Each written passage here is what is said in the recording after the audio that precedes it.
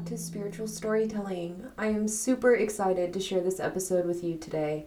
So we're working with a piece that holds a special place in my heart. A lot of these do, but this one especially. So Edgar Allan Poe taught me a lot about the power of language and writing and how to find and destroy inherently limiting beliefs. He's a guy that's as funny as he is scary and as self-obsessed as he is tragic. And that just makes him so human. So let me know if you enjoy this foray into Poe's magnum opus. Before I can even attempt to summarize Eureka, I need to explain to you that this is not a simple thing to do. Eureka was adapted from what I imagine was a very coherent and riveting lecture about Poe's concept of God, the origins of the universe, and the reflections he had upon studying the cosmological research of his day.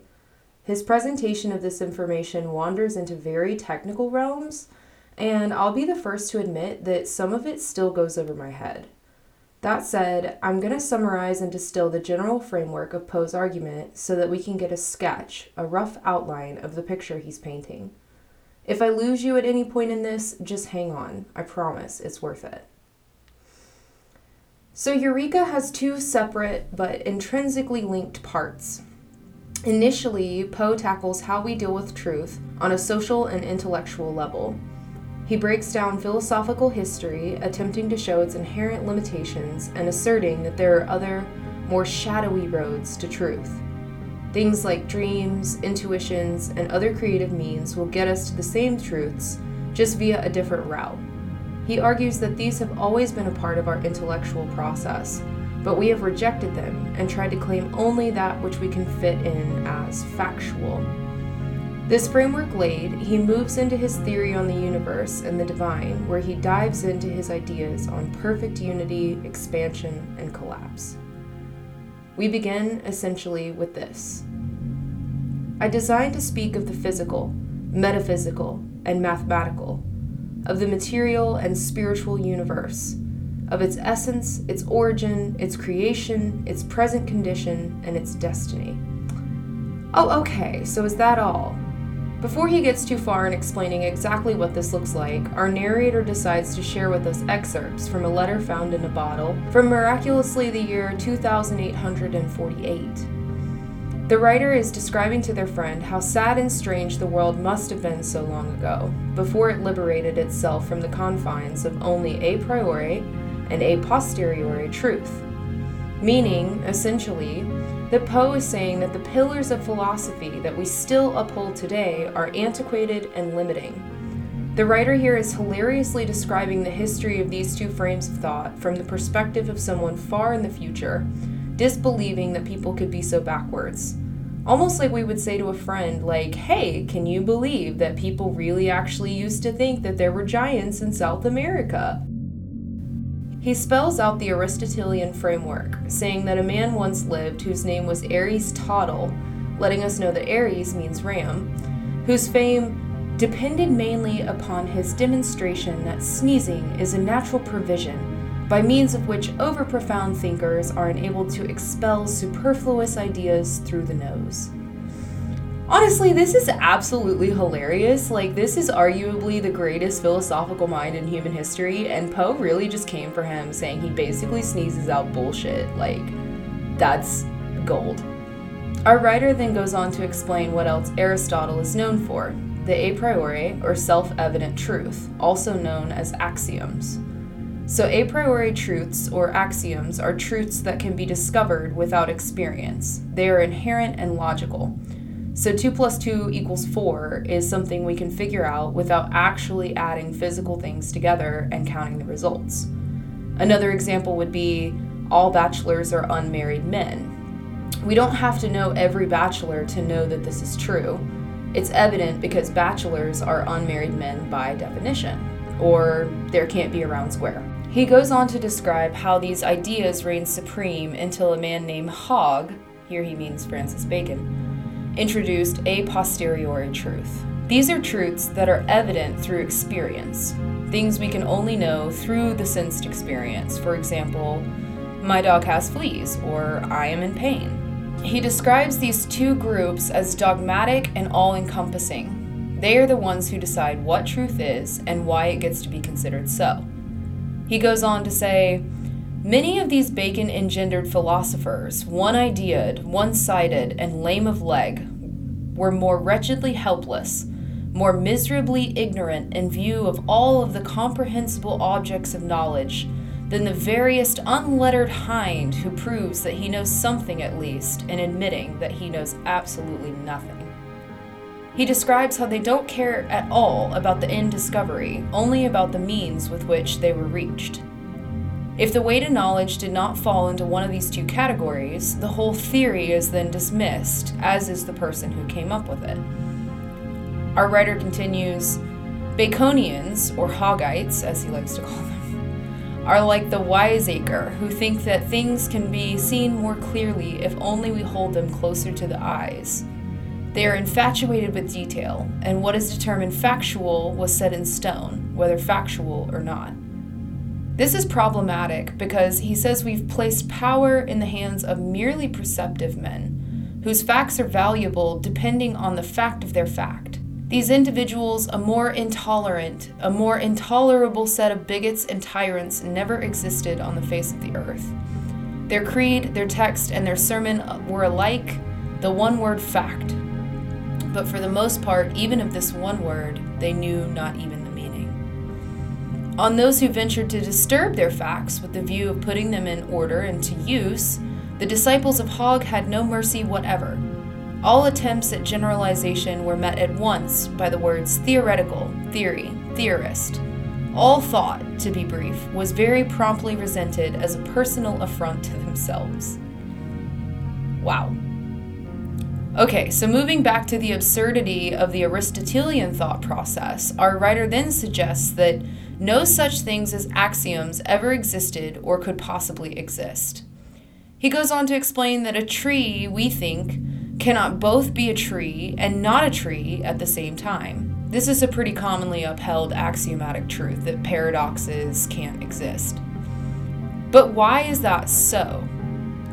Isn't it because we can't conceive of it being so? Like, we can't conceive of a tree being both a tree and not a tree at the same time. Well, Poe then addresses this and says that if ability to conceive is to be taken as a criterion of truth, then a truth to David Hume would very seldom be a truth to Joe.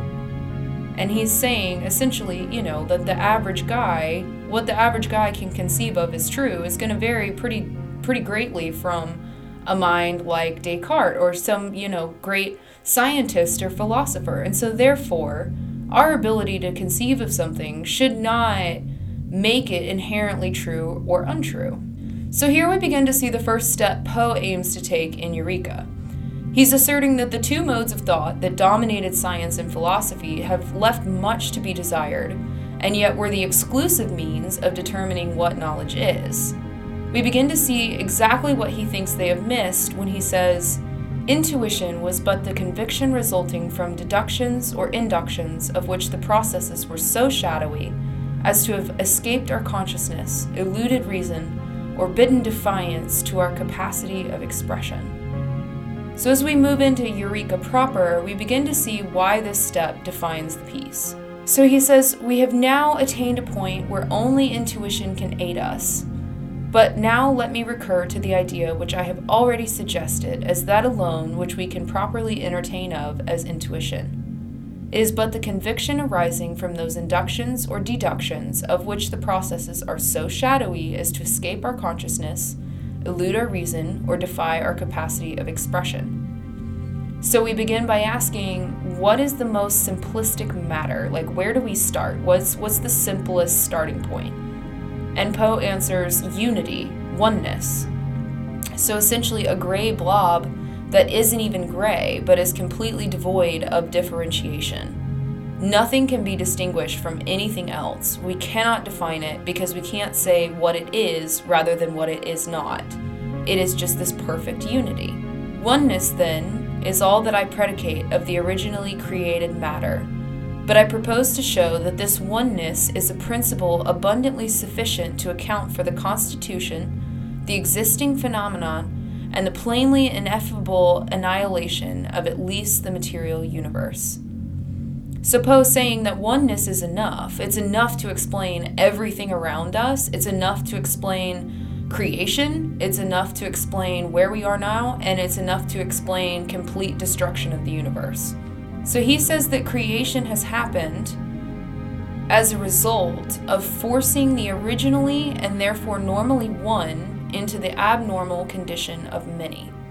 So this is where we start talking about atoms. And when he starts talking about atoms, he is saying essentially that unity being their source and difference from unity, the character and the design manifested in their diffusion, we are warranted in supposing this character to be at least generally preserved throughout the design and to form a portion of the design itself. Okay, I know, this is a lot. So this is basically what we're saying is that to uphold the act of creation, which is separating this giant blob of unity, in order to uphold that and in order for that to take place, in order for things to become different to begin with, a process has to be built in that upholds this differentiation.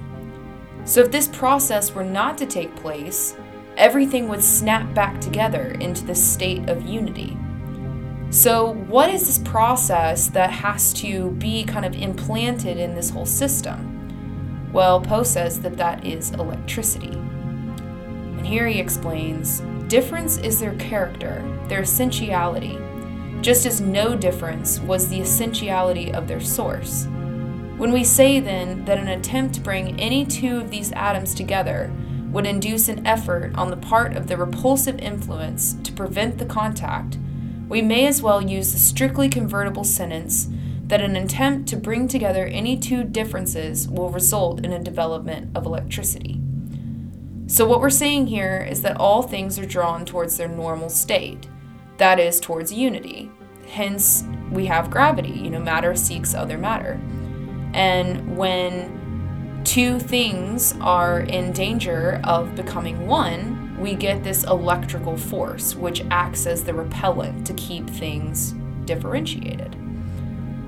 So he goes on to explain in several different ways, in varying degrees of, flowery language, but he says that each atom attracts and sympathizes with the most delicate movement of every other atom, and with each and with all at the same time and forever, and according to a determinate law of which the complexity, even considered by itself solely, is utterly beyond the grasp of the imagination of man. Does not so evident a brotherhood among atoms point to a common parentage? Does not a sympathy so omniprevalent, so ineradicable, and so thoroughly irrespective suggest a common paternity at its source?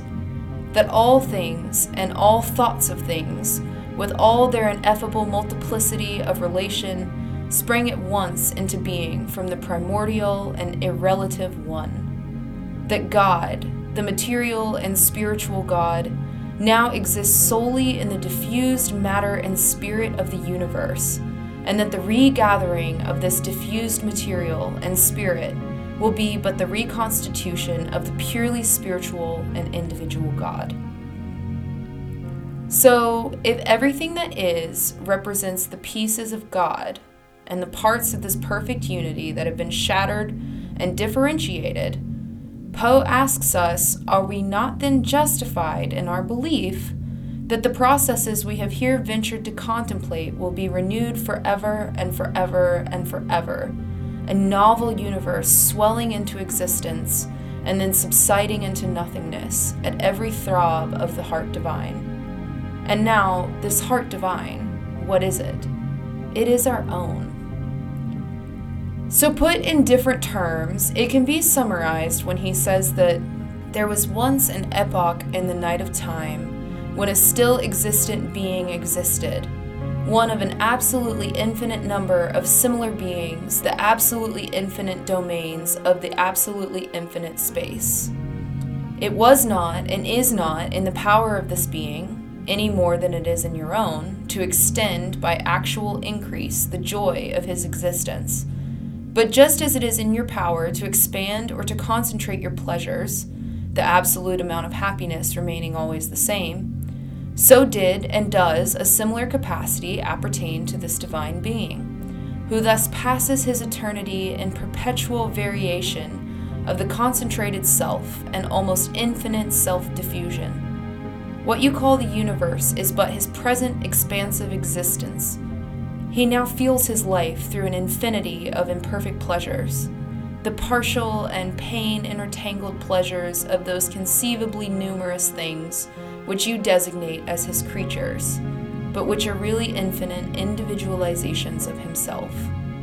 All these creatures, all, those which you turn animate, as well as those to whom you deny life for no better reason than you do not behold it in operation, all of these creatures have, in a greater or less degree, a capacity for pleasure and for pain. So just to make sure we're all on the same page, what Poe is saying here is that we were all made from the same star stuff. In the beginning, there was a mass of everything that is, all compounded together in this state of perfect unity.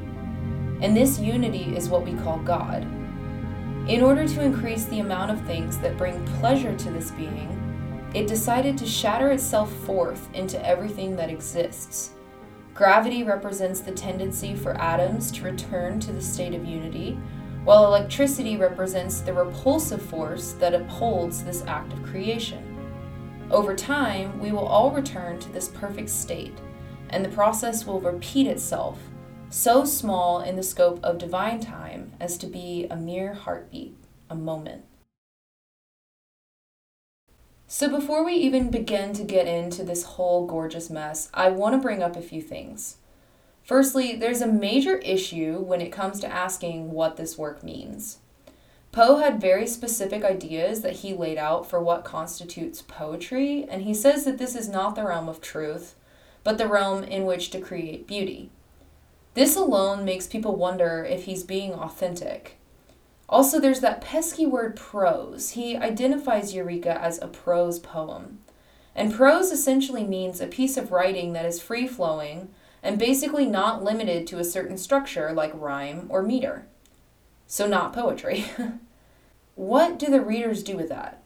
Poe then complicates things when he opens Eureka with this. To the few who love me and whom I love, to those who feel rather than to those who think, to the dreamers and those who put faith in dreams as the only realities, I offer this book of truths, not in character of truth-teller, but for the beauty that abounds in truth, constituting it as true. To these I present the composition as an art product alone, or, if I be not urging too lofty a claim, as a poem. What I here propound is true, and therefore it cannot die. Or if by any means it be now trodden down so that it die, it will rise again to the life everlasting. Nevertheless, it is as a poem only that I wish this work to be judged after I am dead. So people think this is a great big hoax. Some other people think it's like only poetry, or it's only something flowery, or something Poe wrote to sound pretty and create beauty from the world around him. And then some other people say that it should be read as a bad scientific article proposing pseudoscientific discoveries. Others still propose that it should be read as a philosophical treatise on how knowledge is gained. So you can kind of start to see some issues. The literature faculty really don't want to deal with it because it's complicated and sciencey.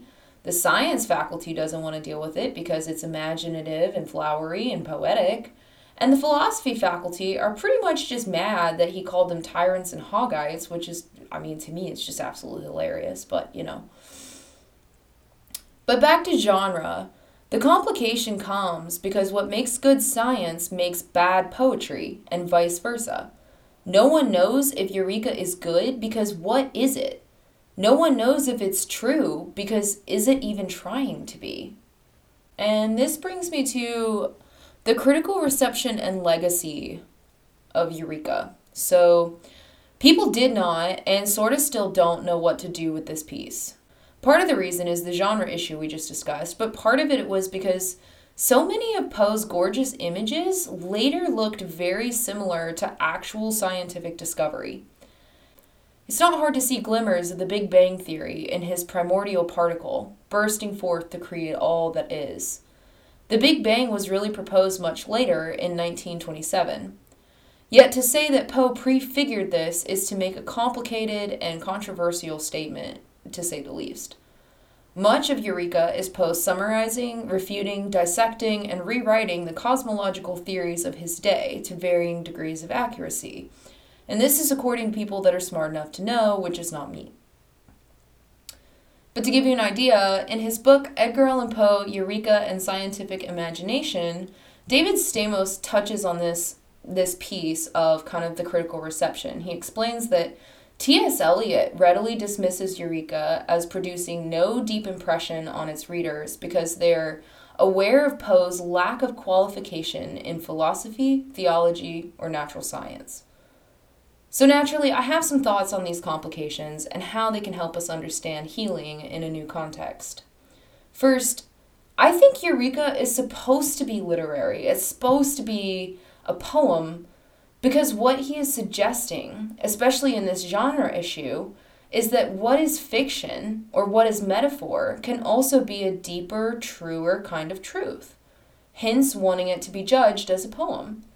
Because if poems are not the place for literal truth, they may yet be the place for something deeper and more resonant. So it's said that this is not a scientific piece because Poe is not a scientist. Critics claim several flaws in his mathematic and scientific assumptions, which led him to this epic conclusion. But this only confirms what we heard in the beginning, that the intellectual critics see the means as more important than the ends, that the defining truth of mankind is often determined by the gatekeepers with a limited view of what constitutes truth and an over-reliance on facts, or fact of their fact. Despite criticisms, it can be seen clearly that Poe anticipates scientific discoveries of the early 20th century, if only in a metaphorical, spiritual way. But is that cause for us to say that he didn't anticipate them? When the Big Bang Theory is the most commonly accepted scientific theory of the origins of the universe, does that not illustrate that metaphor and intuition can actually be linked to what we consider truth? Just like mythology might tell us the same truths that psychology, sociology, and even neuroscience might later prove? This is a piece that gorgeously loops back into itself, manifesting as a great cyclical story that resides everywhere around us. And so what if it is just a story? Does that make it any less awesome? And I mean that, like in a literal sense, like awesome, like as in worthy of invoking awe and recognition. Because the thing is, when we sever stories from ourselves, when we exile them to a realm that we deem less powerful, we are cutting away at parts of ourselves. We are ignorantly debasing a whole system that resides within us regardless, motivating us on the most primal levels, while claiming that we are separate from and superior to. We long for a world where once upon a time is still possible. Isn't that what everything around us is based on? This deep-seated need to live in a world that transcends our own? Is this not video games, movies, books, social media, and religion? An unsigned review of Eureka in 1848 claimed that perhaps Poe saw that the universe is more poem than machine, and so it must be treated poematically.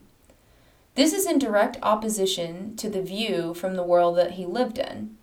In a time where factories were being built and machines were taking over collective thought, it made sense to us as humans to see this new reality reflected in the universe itself. Yet here Poe is asking us to think in the language of metaphor, in the symbols and layers of story.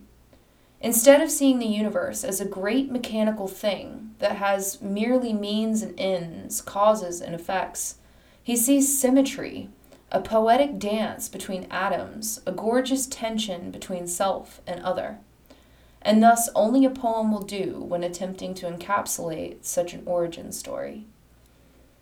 Going back to Frankenstein, we learn that while science is capable of great feats and should not be dismissed, it lacks an underlying essence of intuition and emotion that informs our lives, whether we recognize it or not. What Poe is doing with Eureka then begins to make sense. By calling his work a prose poem, he is allowing this piece to stand outside of logical sense-making.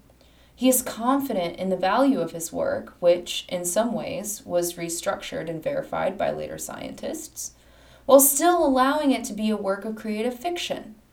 He recognizes that in scientific rigidity, in axioms and logic, we're missing out on a fundamental part of human connection, and more so that truth can be told and discovered from dreams and intuitions. And in that way, it doesn't really matter if his science actually holds up. He realizes that metaphor, on its own merit, can be capital T true, but just in a different way. So what does all this have to do with healing?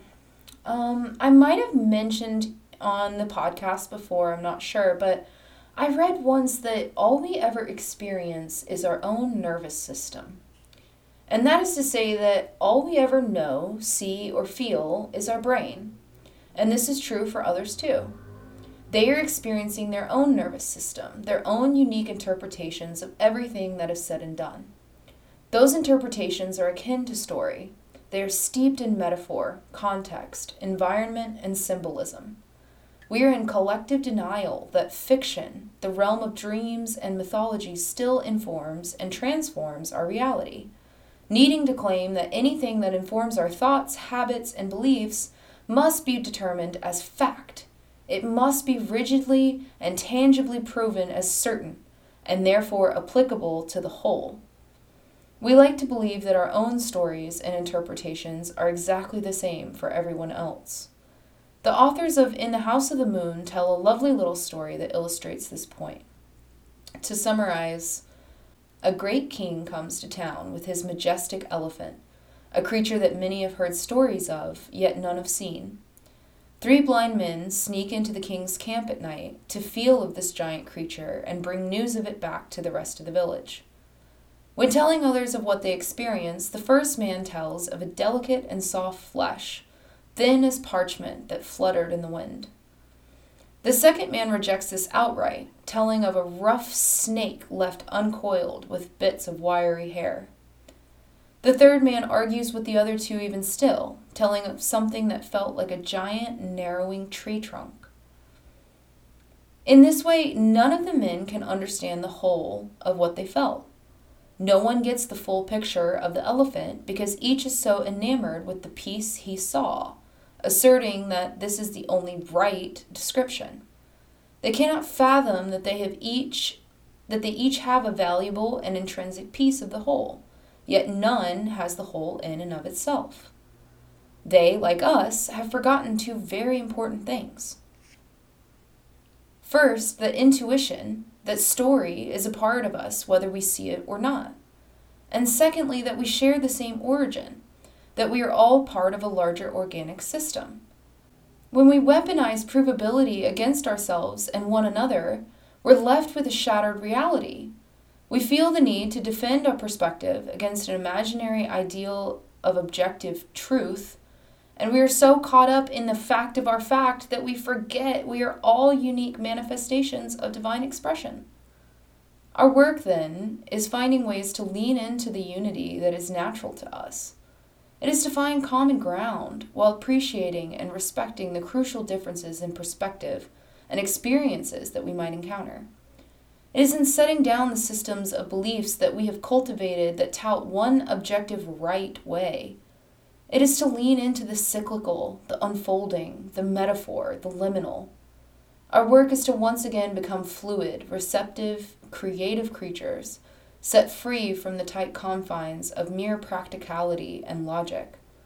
Because we are all of these things and more, and living outside of our divine potential leaves us feeling insecure, invalidated, and disconnected from our home and others around us. For example, so many times I've heard people tell stories of abuse and trauma and great wounds, only to kind of laugh it off or claim that it wasn't as bad as some other situations and maybe probably wasn't actually traumatic. And this is all said with this kind of inherent attitude that there's some sort of qualifying awful standard for experiences that are scarring. and that their personal experiences just don't quite meet that criteria. In reality, trauma, like our nervous systems, is like very subjective. Two people could survive the same incident and have vastly different experiences trying to integrate the incident into their lives. It doesn't mean that one was stronger or tougher than another, merely that no two experiences can be any more true than the other.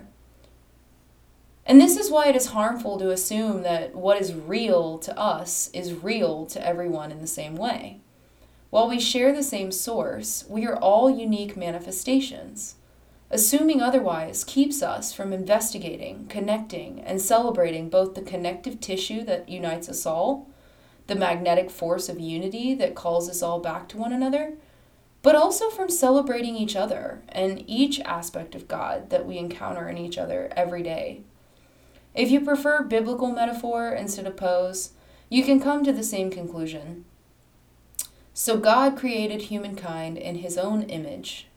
In the image of God, he created them. And so to love God is to love the people around you. To celebrate all that God is to celebrate all that humanity is, even the humans who look, sound, and act differently than you. When we come to not only accept but embrace the stories that surround us, we are initiating ourselves into an ancient and sacred world.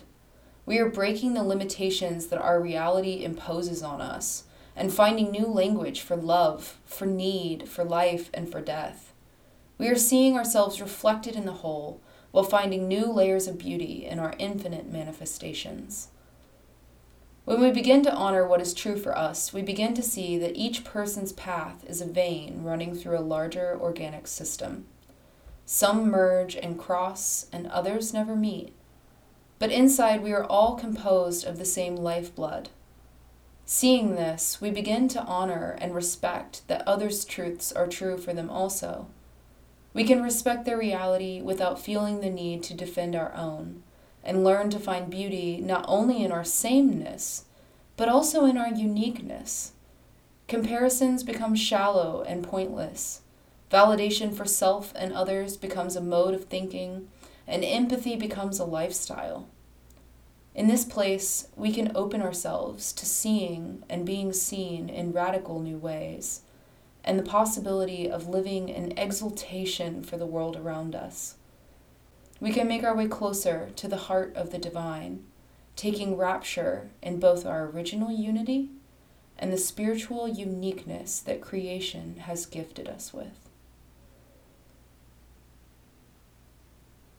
So if you enjoyed what you heard here today, please share with your friends or leave a review wherever you find us. It makes a world of difference in getting this out here. And if you want to dive deeper, I'll leave my sources linked below. Our intro music, as always, is by Esther Garcia Gonzalez, and it is with deep joy and gratitude that I want to thank you for listening to Spiritual Storytelling.